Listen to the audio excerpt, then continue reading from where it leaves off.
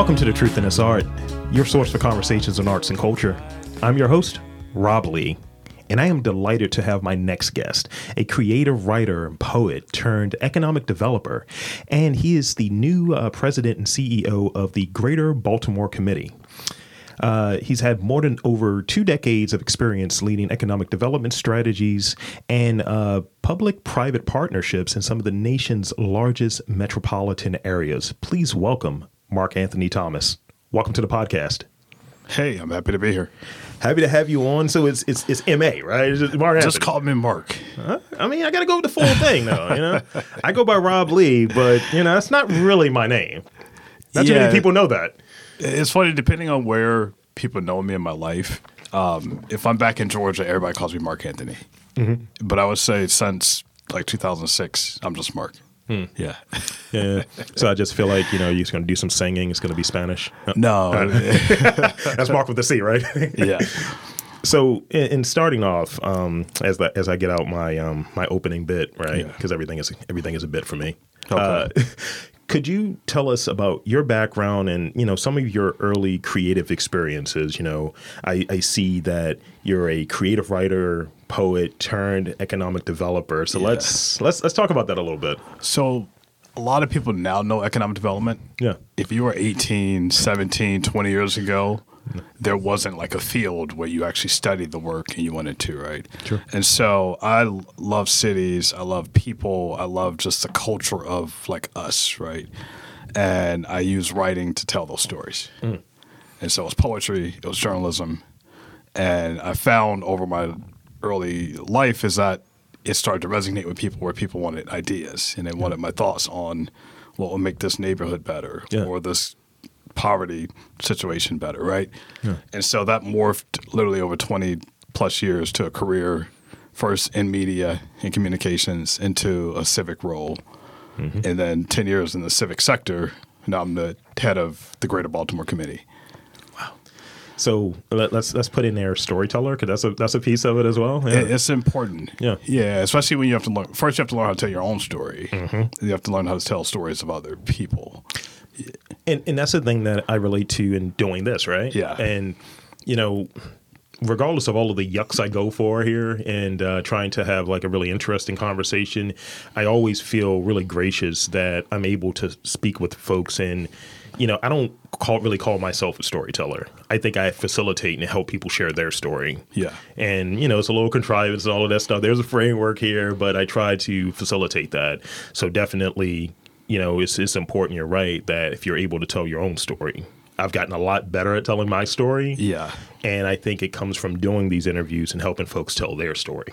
Yeah. I kind of done it the backwards way, I suppose. It also takes time to learn how to tell the story of you being a storyteller. Right. And I think I learned that in my teenage years when I was trying to go to college and apply for scholarships. Yeah. I remember writing essays and then attaching poetry to the essays. Nice.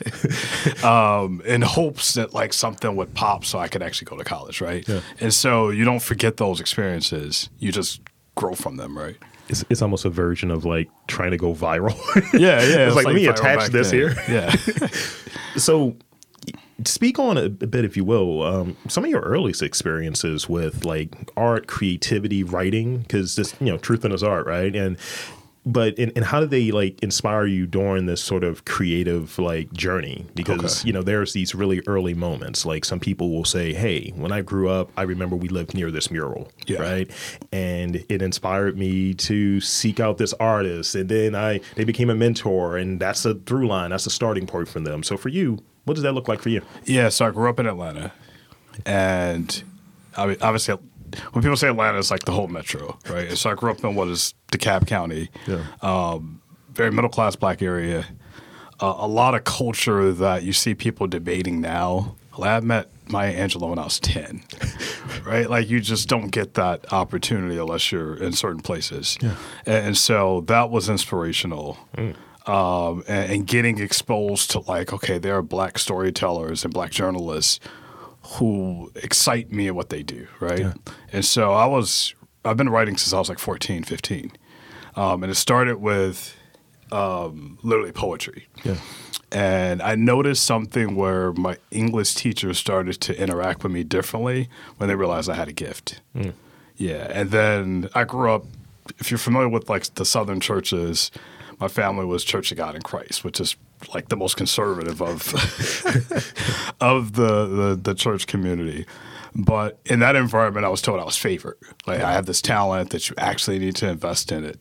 Yeah. And in the pure vein of that, if you don't invest in it, like, you won't receive the blessings you need, right? Right. And so that meant I had to actually become a better writer, right? And so that morphed into literally being a student journalist and learning how to do reporting and learning how to analyze issues and learning how to communicate those issues broadly to a lot of people. Yeah. And so all of that, in my mind, laid like the framework for me to just continue to build. Yeah. And if you come from a humble background, you don't have any entitlement.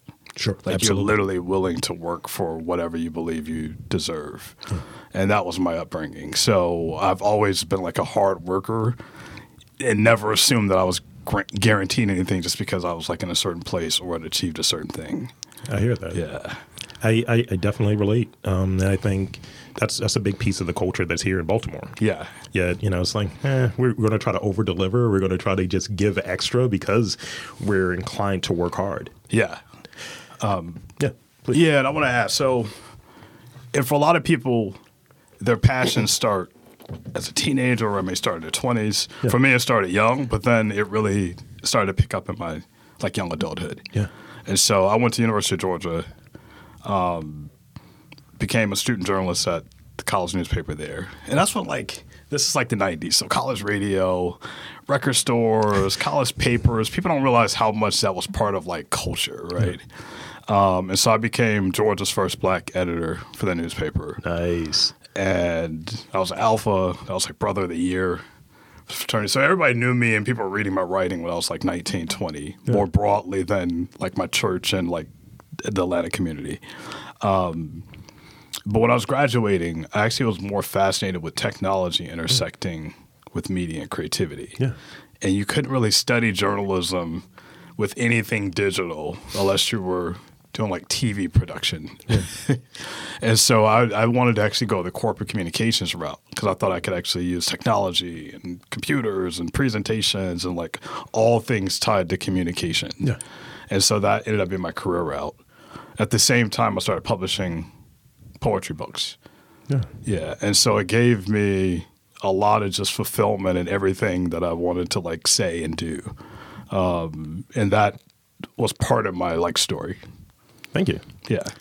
See, here's the thing. You're an overachiever. I don't like it. I don't like the overachiever thing because now you're just knocking out my questions like they're just pushovers. You answered like 3 questions already. So shout out to you, but also it's making me feel like I need to revise my revised questions now. So, having that, what were, when you're looking for sort of that entry point of blending this creative satisfaction with sort of this career pursuit and then eventually leading into this sort of like shift to like what we call economic development. Yeah. So talk about that and talk about some of those sort of like highlights on that was satisfying you in both spots, like from a creative standpoint and from a professional standpoint. And I say that and I ask that because sort of me podcasting came out of that. This whole idea of I was like 24 in my first job out of college. And I was like, I am depressed. I'm not able to do anything creative. And I took a marketing job, but it was a marketing analyst job. Okay. Thinking I could flex some of those creative muscles. It's like, no, get to that spreadsheet. So I was able to eventually combine the two. And I think that there's a moment that when we're creative, we're looking at both. Yeah. So I would say, when I was in Atlanta, and this is in my early 20s, I actually skewed more creative than I wanted to be. Okay. Where by the time I released my second book, I was on literally all the radio stations, like very visible. Yeah. I would get commissioned to do poems. And so my identity felt more driven as an artist than I wanted. Mm-hmm. And I felt like I had this serious side that I needed to further explore. Right. And so I had this moment where I'm like, I need to leave the South. Like, there's no way for me to kind of reinvent myself the way I want unless I go to another market and really push myself. And so I ended up going to New York City, went to grad school at Columbia, and studied policy. Okay, yeah. And so that's when I learned, like, okay, I can truly deploy my creative writing to tell stories, to really understand policy, to understand issues that are of interest to me. And so I was fascinated with stuff like the drug trade, because it was like 20 years of the world drugs, right? Yeah. And so I was doing a lot of just writing in school on those types of issues, and ended up landing a job at what was a think tank in a magazine called City Limits in the Center for Urban Future in New York. Yeah. Covered all things New York City, communities, economic development. And I was their deputy director. Wow. And so I developed a business plan to spin our magazine off, and then became their publisher. And so by the time I turned 30, I literally was like, I get to be this creative person in New York City reinventing media for like digital audiences and mobile audiences and finding all these innovative ways to get this message out on policy. That is a hell of a rebrand right there. Yeah. Yeah. And so it was the most fulfilling moment I've had as like a policy person meets creativity. I love that. And there was something about like having elected officials, activists, business leaders all following the work. Yeah. Yeah, because that meant like you're nonpartisan in a trusted way, right? Mm-hmm. And you're telling stories that at the time social media was still evolving, and being in New York with all the players who were shaping that, it was cool to be leading like the nonprofit investigative journalism version of what was really morphing into like the next phase of media. To be able to be in sort of that position, to be able to talk to folks from various walks of life, like, what would you say you can attribute that ability to? Because I think about it from this, standpoint. This is the thing I spend a lot of my time doing. Yeah. Folks will say, how are you able to interview this person and then interview that person like almost back to back? And I'm like, I don't know. I'm just curious. Right.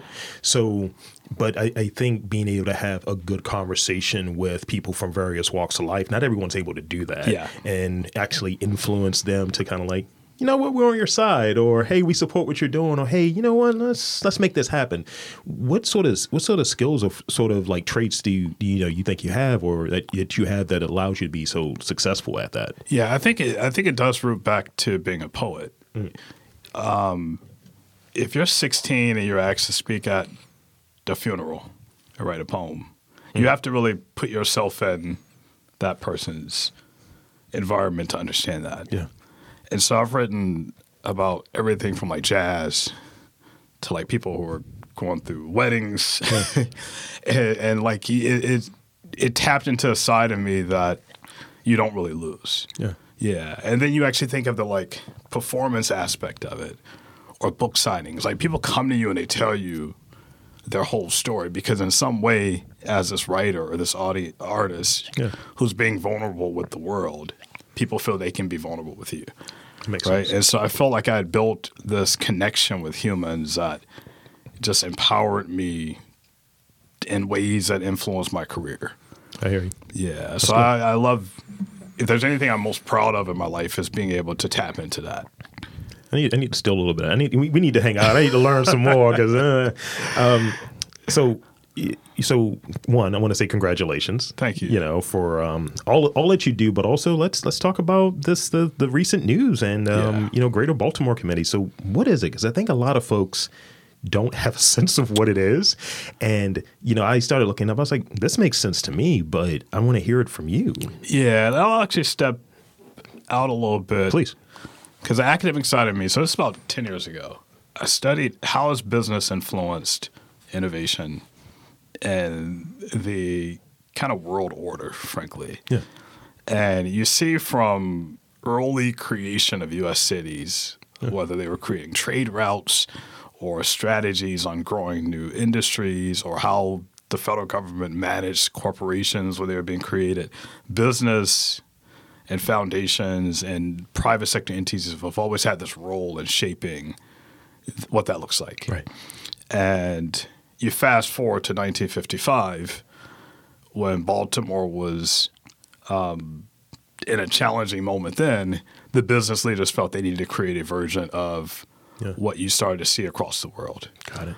What really inspired them was in Pittsburgh. They had a similar model where the foundations, businesses came together to clean up the air and clean up the environment and said, okay, this is not going to solve itself unless we get involved. And so when they created the Greater Baltimore Committee, that was the purpose of like, how do we support economic growth, arts, culture, really move this region forward in the right way. And it was, at least how I've interpreted it, is it was the best of intentions, right? Yeah. And so when you fast forward now almost 70 years, when this opportunity opened up, my first thought was, I haven't seen the scale of business leadership in Baltimore when you look at what this place has been through in the last decade. Yeah. And I'm pretty comfortable in Pittsburgh. I have a great job at the time, right? And I've worked in a number of cities. In my mind, I was like, I don't want to do this again. Right. I was like, because you don't think on a map like Baltimore is going to call me and say, hey, there's an opportunity for you here.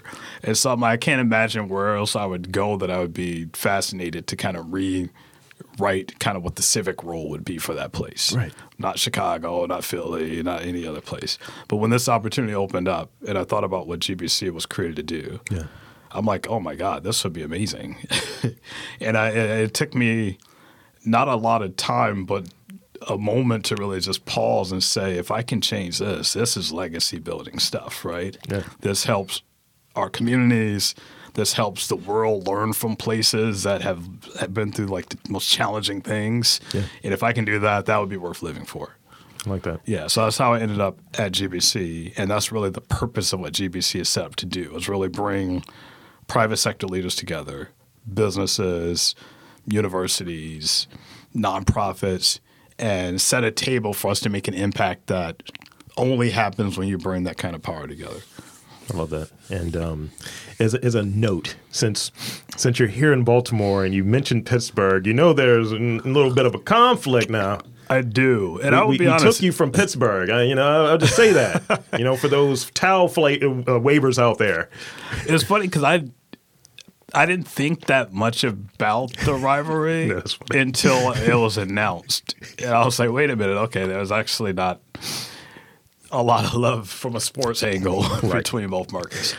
I will say, though, and this is what I tell people in Pittsburgh, people in Baltimore have a lot of respect for what has happened in Pittsburgh as far as like the resurgence there. But in coming here, to me, this is like mission-driven work. Yeah. And I've always said, like, you go where you feel like you need to be, where you can have the biggest impact. And I couldn't see a greater impact beyond here. So in having that history there and seeing it as sort of this legacy component here, like, what's on the docket for you? Like, what are your sort of like key priorities like coming up? Like that you're like, I want to focus in this area, and like, how does that like look for you? Because I know, and I've seen it in different places where when folks come in, they're coming in almost like Reggie Hammond, right? And it's like, it's a new sheriff in town and all of this. And there are some people who take, I think, a more measured and sort of correct approach of doing the listening tour, getting a sort of sense of what's here, what's the lay of the land here. So talk about that in terms of, your vision, your goals, and like how you want to approach that. Yeah, so there's things I personally would feel good about 10 years from now if we solve, right? Yeah. And at the top of that list is the blight in communities and our public safety issues, right? And so to me, we could grow the economy. We could double the amount of people who live here. We could have literally all the economic growth. If those two things aren't solved, I could have just stayed in New York, right? Like, to me, that's how I think about it. Yeah. And so what that means is I need to orient the organization to do the hardest things, which are those issues, right? Because if they weren't hard, we wouldn't have up to 70,000 vacant or blighted properties in our city. Right. And so that's what I need to orient the GBC and our board and get people bought into the vision that we need to take on those scale of things. And only in the markets where you see people functioning that way have they solved these kind of problems. Yeah. And you don't do it alone if you're the mayor. You don't do it alone if you're like government. And really seeing that vision is important. And I want to interject real quick with this piece. So in sharing sort of like that vision, like does that go back to the poetry as well of this is how I get this over? Yeah. Okay. Yeah, because I think if we don't sell people on a broader vision for what the GBC can be, then people will just view us as another nonprofit or another civic organization that's trying to make an impact that you can't measure. And that's not what this region deserves. Right. And also the competitive environment, I think, post-COVID, where people can pretty much move wherever they want. And there are southern cities that are literally just kind of almost like calling people to say, come, right? Yeah, and so it's a different reality if we want to see success here. Yeah. And so I need to make sure that GBC does the right work to make sure that we're educating the public that to solve X problem, this is what we need to do. And I think that, and thank you, because I think that also has like a big impact as what I was sharing with you before we got started with, just some of the thinking of, well, maybe Trump was right, about the city or about the different things that are there.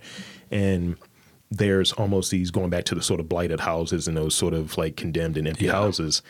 You're seeing things that tangibly are right there that are like, I know he's not right, but also I do see this. Yeah. Also, from my vantage point, like I live in East Baltimore. Okay. And I'm one of those, I'll take the walk. I'll walk from where I'm at to like Canton, right?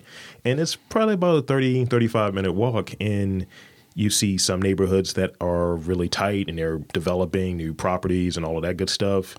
And then you see other ones that are kind of like not getting that sort of same treatment. Yeah. And, it's almost like you'll see like the trash blowing by, almost have the tear coming down or whatever. Yeah. And it's almost this sense of, I think some people feeling like, hey, we don't deserve better because we don't see better. Yeah. And I think my sense is though, people can leave if they can, right? Yeah. And so when I think of my own upbringing, you hear the term crowded homes. Like that's a term I learned a lot when I was in California, where it's like more than one family's in like a house, right? Yeah. And so there was a point where they may have been like 4 of my mom's siblings, and all of us were in like a big crowded home because people were migrating to Georgia. Now they all have houses. Like they've actually made the trajectory up the ladder, right? Yeah. But there is a point where it's like, look, we're all in this together, and it is riskier for us to stay where we were than to all leave and move somewhere else. Mm-hmm. And I feel like for a lot of our cities where the poverty has been as entrenched as it is, when you're seeing that population decline, you're seeing new blighted houses being added, people are moving away, right? Yeah. And I think we don't have any choice at this point but to really tackle the environment that's created the conditions that we see. Yeah. Or else we can't grow our region with a hollowed out core. Because it's almost on you could have all of these great ideas and, act on some of these things. But if it's on like a shaky foundation, it's like and I like that. Like this is the hardest part. Yeah, it's the hardest part. And the point of having, in my mind, the power of hundreds of organizations and business leaders and the partnership with the public sector is to do the hard stuff. And it means there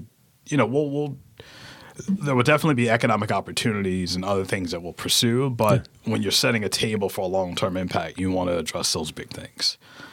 And I saw that done well in New York and Atlanta. I mean, when you think about just the culture there, there's a reason why Atlanta and Birmingham are not the same city. Because they were, frankly, like when GBC was founded, they were roughly around the same size. Oh, wow. Yeah.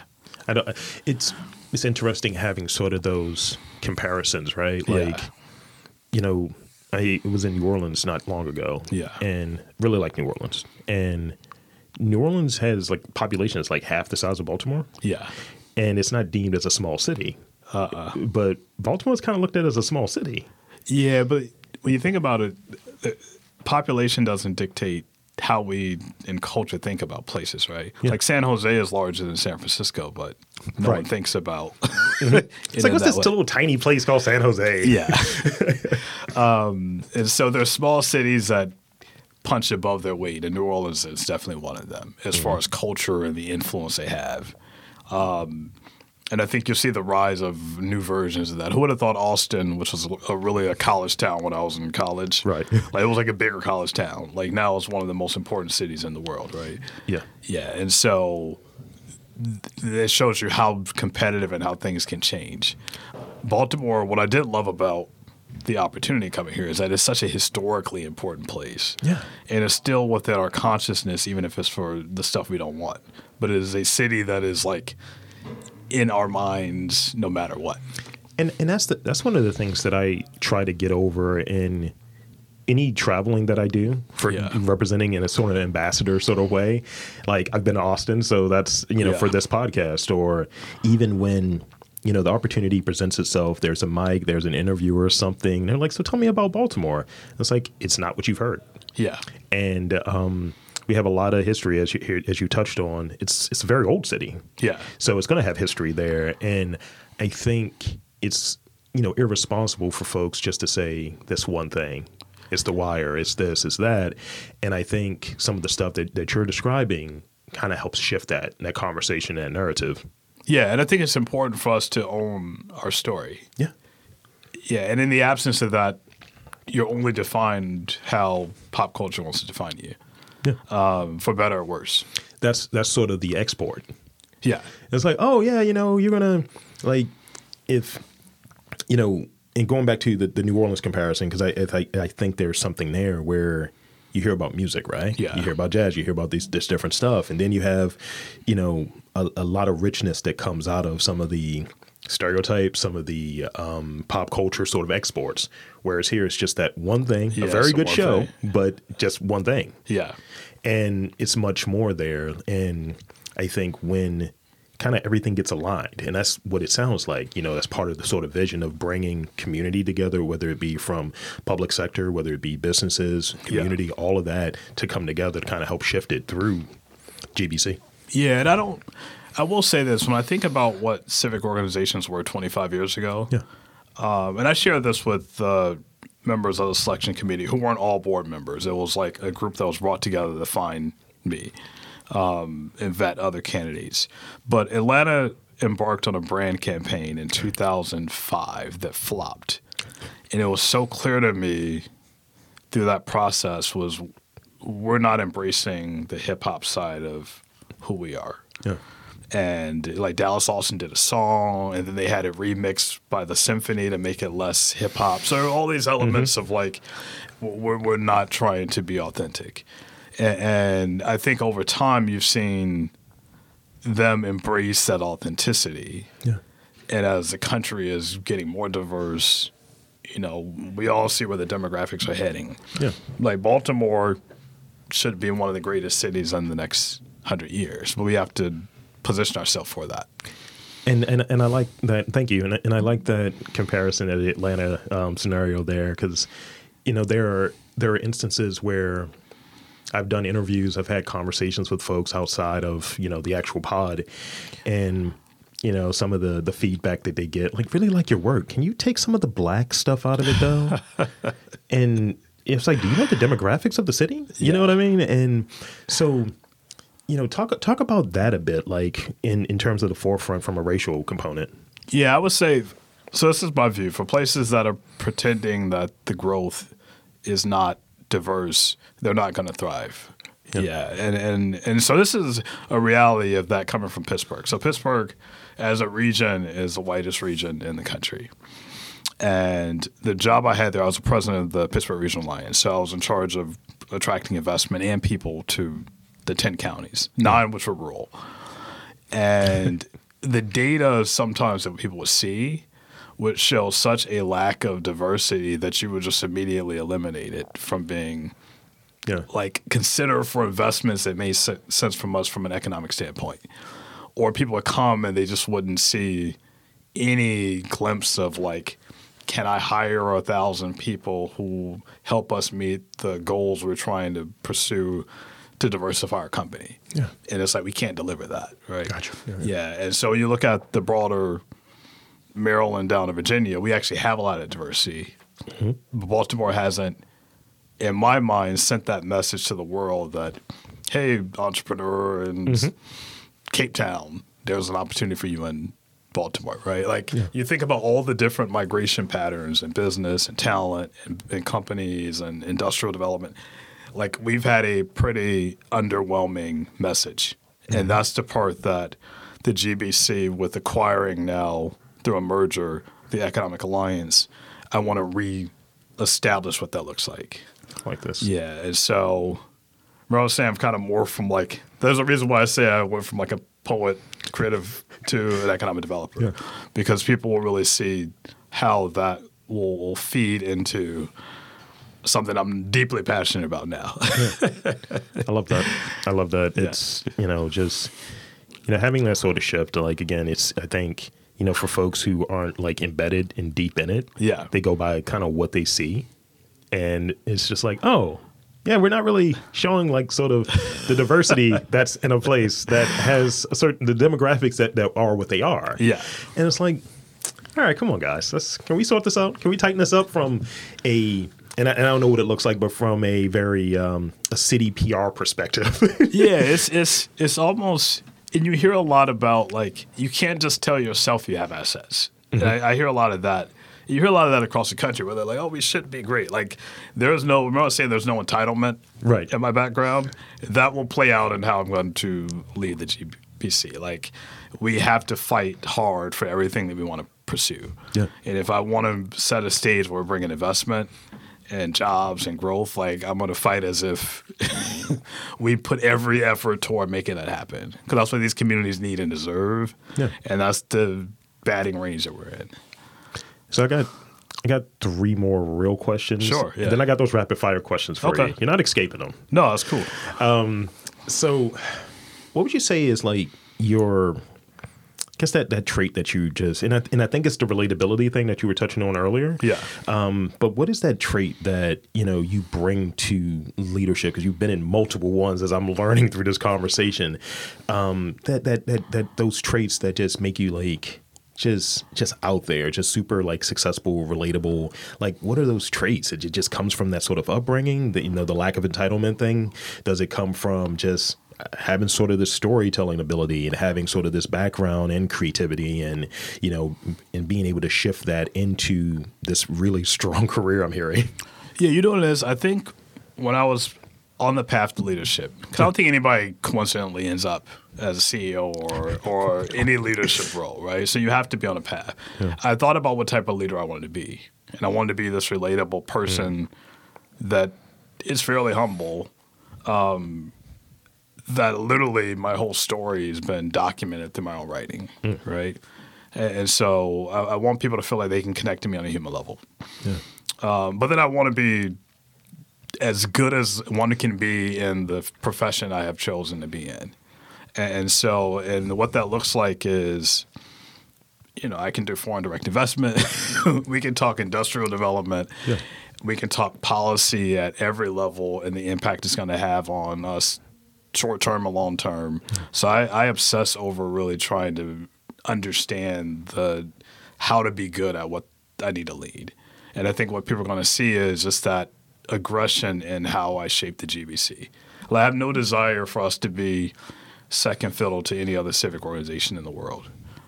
And a lot of that, too, comes from my time in New York. So one of the things I led when I worked for New York City's Economic Development Corporation was their foreign direct investment. And so you imagine who would visit New York City on an annual basis, like leaders of almost every international business investment organization or branding group. Yeah. I've met prime ministers. I met Boris Johnson. You just meet all these random people, and it gives you such a global perspective on how New York has managed to be so important for the world. But then you don't lose that, and Baltimore deserves nothing less than that. Right.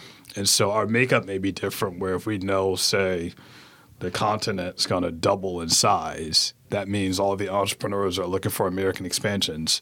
We'll look at markets here. Yeah. How do we even position ourselves for that growth, right? So it is all about finding growth where it is and ensuring that our branding, our message, our relatability is making that connection. Talk that talk, man. I love it. So let's see. So, and I definitely think this is kind of a good follow-up to that. I read that mastering the smaller details helps us with our confidence and when we inevitably run into those roadblocks. Yeah. Do you agree with this? And how do you strengthen your confidence? Because it can't all be wins, you know? Yeah, no, I think you have to learn that when I think about it, you don't get everything you want. Mm-hmm. When I think about the policy work I've done that you push for, you kind of get like 70% of it. Yeah, and so it's more learning to be happy. It's almost like you want to be ambitious in the vision so you can get to some place of happiness with kind of how things pan out. Yeah. And that's been my approach. The other thing is, too, the world we inherited has a lot of challenges and a lot of issues and a lot of just inequitable decisions that have been made in our lifetime, right? Yeah. And so where my mortality comes in is like I want to do as much as I can do during the time I'm on Earth. Yeah. And leave like the next generation a playbook to continue to build from. That's actually probably one of the best answers I got to that question. Actually, that's kind of the last real question. Okay. Yeah. See, again, just throwing my questions. It's just like we're in a sparring class. You're blocking that one, slapping that one down. So I want to hit you with these 5 rapid fire questions. Okay. They're all over the place. Yeah, that's fine. Just so you know. How often are you writing these days? Not as much. I did this project last year that was a short film that came from the COVID experience. You know what it was? Like a lot of people, I lost people during COVID, right? And I felt like I had buried that creative side of me where I was connecting with humans through the poetry. Yeah. But I was going through this catalog of writing, and I'm like, I actually have like 15 years worth of stuff that I just said no one has read. And so I wanted – have you seen Aretha Franklin's Amazing Grace? Yeah. So I was inspired by that, where it captured her one night or 2 nights performing. And I was like, I want like one night, and I chose it's like the Apollo of Pittsburgh. It's called the Kelly Strayhorn Theater. And so I performed like 15 years worth of my narrative. Wow. And it's free. It's online. And I wanted like people to see it and be inspired. And one of the poems is a letter to my nephew. Yeah. My nephew like got shot. He's survived, but he toys with the same gun violence issues that we deal with in this community. And so it was my way to say like, you're too valuable for us to lose you, right? And so for him to see that and then say, you have me all in my feelings, I need to do better, made the entire year of working on that worth it. Yeah. But just things like that have reminded me that, like, I can't just bury the talent, even if it's occasionally on the back burner. Yeah. It's this thing, I think it's like an atrophy thing that happens where when we kind of close off that talent area that we're just really into, you just feel like phantom limb syndrome. I am stealing that from someone. I'm stealing that from Austin Kleon, but you feel sort of that phantom limb thing. It's like, I got to tap back into that. Yeah, it felt really good. I think for the crowd, like you were seeing in the film, like people throughout Pittsburgh came. It was like a sold-out event. But they clearly knew it was a special moment for me and a special moment for them. Yeah. Yeah. And so for me, it was like stepping back into like the thing that had given me, as I've described it, as my lifeline out of poverty, right? Yeah. To show people like, no, this was a deeper part of me, and the culture is a deeper part of all of us than we may give it credit for. Thank you. Yeah. So let's see. I have my thing. What is your preferred writing tool? Are you more of an analog person? Are you more of a digital person in those instances where you feel inspired? I say I'm analog. I have a ton of writing journals. I definitely that's one of the questions that's in here. Like how many do you have? And probably like 50. And it was like a gift pattern for people. Yeah. But they give me like, and I actually use them. So that's generally where I write. Yeah, I have in that backpack right there, I have like 4 or 5 different notepads that I jot down ideas. And I prefer that. I think you keep some of the imperfections in there. Yeah. I think when you do it on something like this, it's a little too polished and some of the thinking is lost. Yeah. You know what also, I've always wanted to have, I wanted to be clean in the different art forms that I toyed with, if that makes sense. Yeah. And so with poetry, it's like if you put that in analog form, it feels like it's not the same as writing a speech or writing like a column or something. I hear you. Like this is in its place. Yeah, it's like in this moment, and I'm in that zone. So I got 3 more. What's your favorite snack? Probably Snickers. Okay. Yeah. So that's a great answer. I heard somebody yesterday interviewed. He was like, "Yeah, like warm water." I was like, "Hold up." Really? He's like, "I fast." I was like, "Oh." I was like, "All right." Snickers is a great answer, actually. Yeah, it's not a lot of calories. Yeah. Let's see. If you could recommend one book that has had an influence and an impact on you professionally or creatively, what would it be? Can I say I have a lot of I have like 400 books. Throw out a few. So on the poet side, and I buy like catalogs of people. I love like Langston Hughes, a guy named Kevin Young, who was a professor. He's a poet. Ted Kuzer, who I love his stuff. So I just buy catalogs of stuff. Yeah. And then on the academic side, I have a lot of autobiographies. So obviously like Malcolm X, people like that. Like those were just like compelling. But I mean, Wes Moore's is good. So I have like those stories. And I more recently bought a lot of policy books on cities and like inequities and how we do things better. And so I have this catalog of like 100+ books of just those kinds of things. I mean, I hear it. It's the you're sharpening that saw. It's like you're living it, you're breathing it, you're consuming it through books or what have you. And I'm hearing it. It sounds just great. Yeah, and then on the poetry side too, I love international books that have been translated. So because there's something universal in how we experience life, right? And so I have books of like from Cuba and like just countries where the writing is like their outlet, right? Yeah. The Middle East, so I'll buy a lot of translated poetry to understand how their emotions were articulated. That's good. Yeah. That's good. I've in going into kind of consuming more media that has sort of that translation component to it. Like I was one of those guys that was really goofy. I wouldn't watch a movie that had subtitles or what have you because I'm like, I'm missing all of the visuals. That's what we're here for. And now one of my favorite movies over like the last couple of years in that sort of vein of diving in and seeing the translation and kind of missing maybe parts of things, but kind of getting the context and the feeling of a scene, for instance, is probably Drive My Car. Okay. I was just like, this is a long movie, but I feel like I'm a part of it and it feels so good. And I don't speak Japanese and it's in like 7 different languages, you know what I mean? And it's very interesting, but I might try that in that approach in books. I think it works well with poetry because it's a finite amount of lines with an emotion, right? Yeah. So you're trying to understand kind of what were they feeling in that moment. Yeah. On the film side, I love documentaries. That's my... It's your jam? Yeah, I love them. And people will send me recommendations and things like that. I have 4 or 5 already on the top of my head right now. We'll talk afterwards. This is the last one. This is the most weird one. Okay. If animals could talk, which one do you think would be the most annoying to listen to? Probably a cat. What's this cat slander? Yeah, just because you never really understand what they're thinking. True. Well, I have a dog, so like I feel like he would say exactly. Yeah, big dog, huh? But for cats, like, they just seem like they would just spew out random stuff. I think that's legit. That would be like annoying, and you would probably put them in a closed room or something. 100%. As a person who has a cat, I may have done that because he's a very chatty cat. Yeah. I'm like, I'm glad you don't speak English or something or sound like a human because I don't know what I would do here. So that's pretty much it for the podcast. Okay, what other questions? So did we run all? We've run all the questions. Okay. We've run the gamut.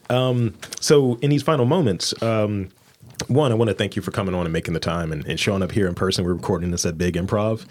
And I want to invite and encourage you to tell the folks anything that you want to share in the final moments here. It's kind of like this sort of shameless plug part of the podcast. Yeah, no. So I'm so excited to be in Baltimore. Yeah. I thought a lot about what this decision would mean and saying yes to come here, right? Like you don't ever, your life changes the moment you say I'm coming, meaning I'm here, I'm going to be here, and that means this is my community now. Yeah. And so I want to make sure that the work I do and the resident I am of the city reflects kind of the best of both, right? Yeah. And so I think people, I want to get to know folks and everything from like the restaurants to like the churches to like the volunteer groups to the business leaders who are kind of my natural base, right? So I want to feel like truly embedded in being here. Well, thank you. I think being on this podcast might be a part of that. Yeah, that too. Shamelessly, I just said, by the way. This is the shameless plug part of it. So again, if you have any website or social media where you want folks to check you out, you can throw that out there as well. Okay. Yeah, check out gbc.org, our website. You can also just search my name. I'm on all the social media stuff. But follow us. I think we're going to be doing some great stuff. And I want people to be part of, even if they're not members or partners, just be part of our audience. Because I want to really speak to everybody. And so I think that would be important to just start to get on the radar of what the GBC is doing. Yeah. And there you have it, folks. I want to again thank Mark Anthony Thomas from Greater Baltimore Committee for coming on. And I'm Rob Lee, saying that there is art, culture, community in and around your neck of the woods. You've just got to look for it.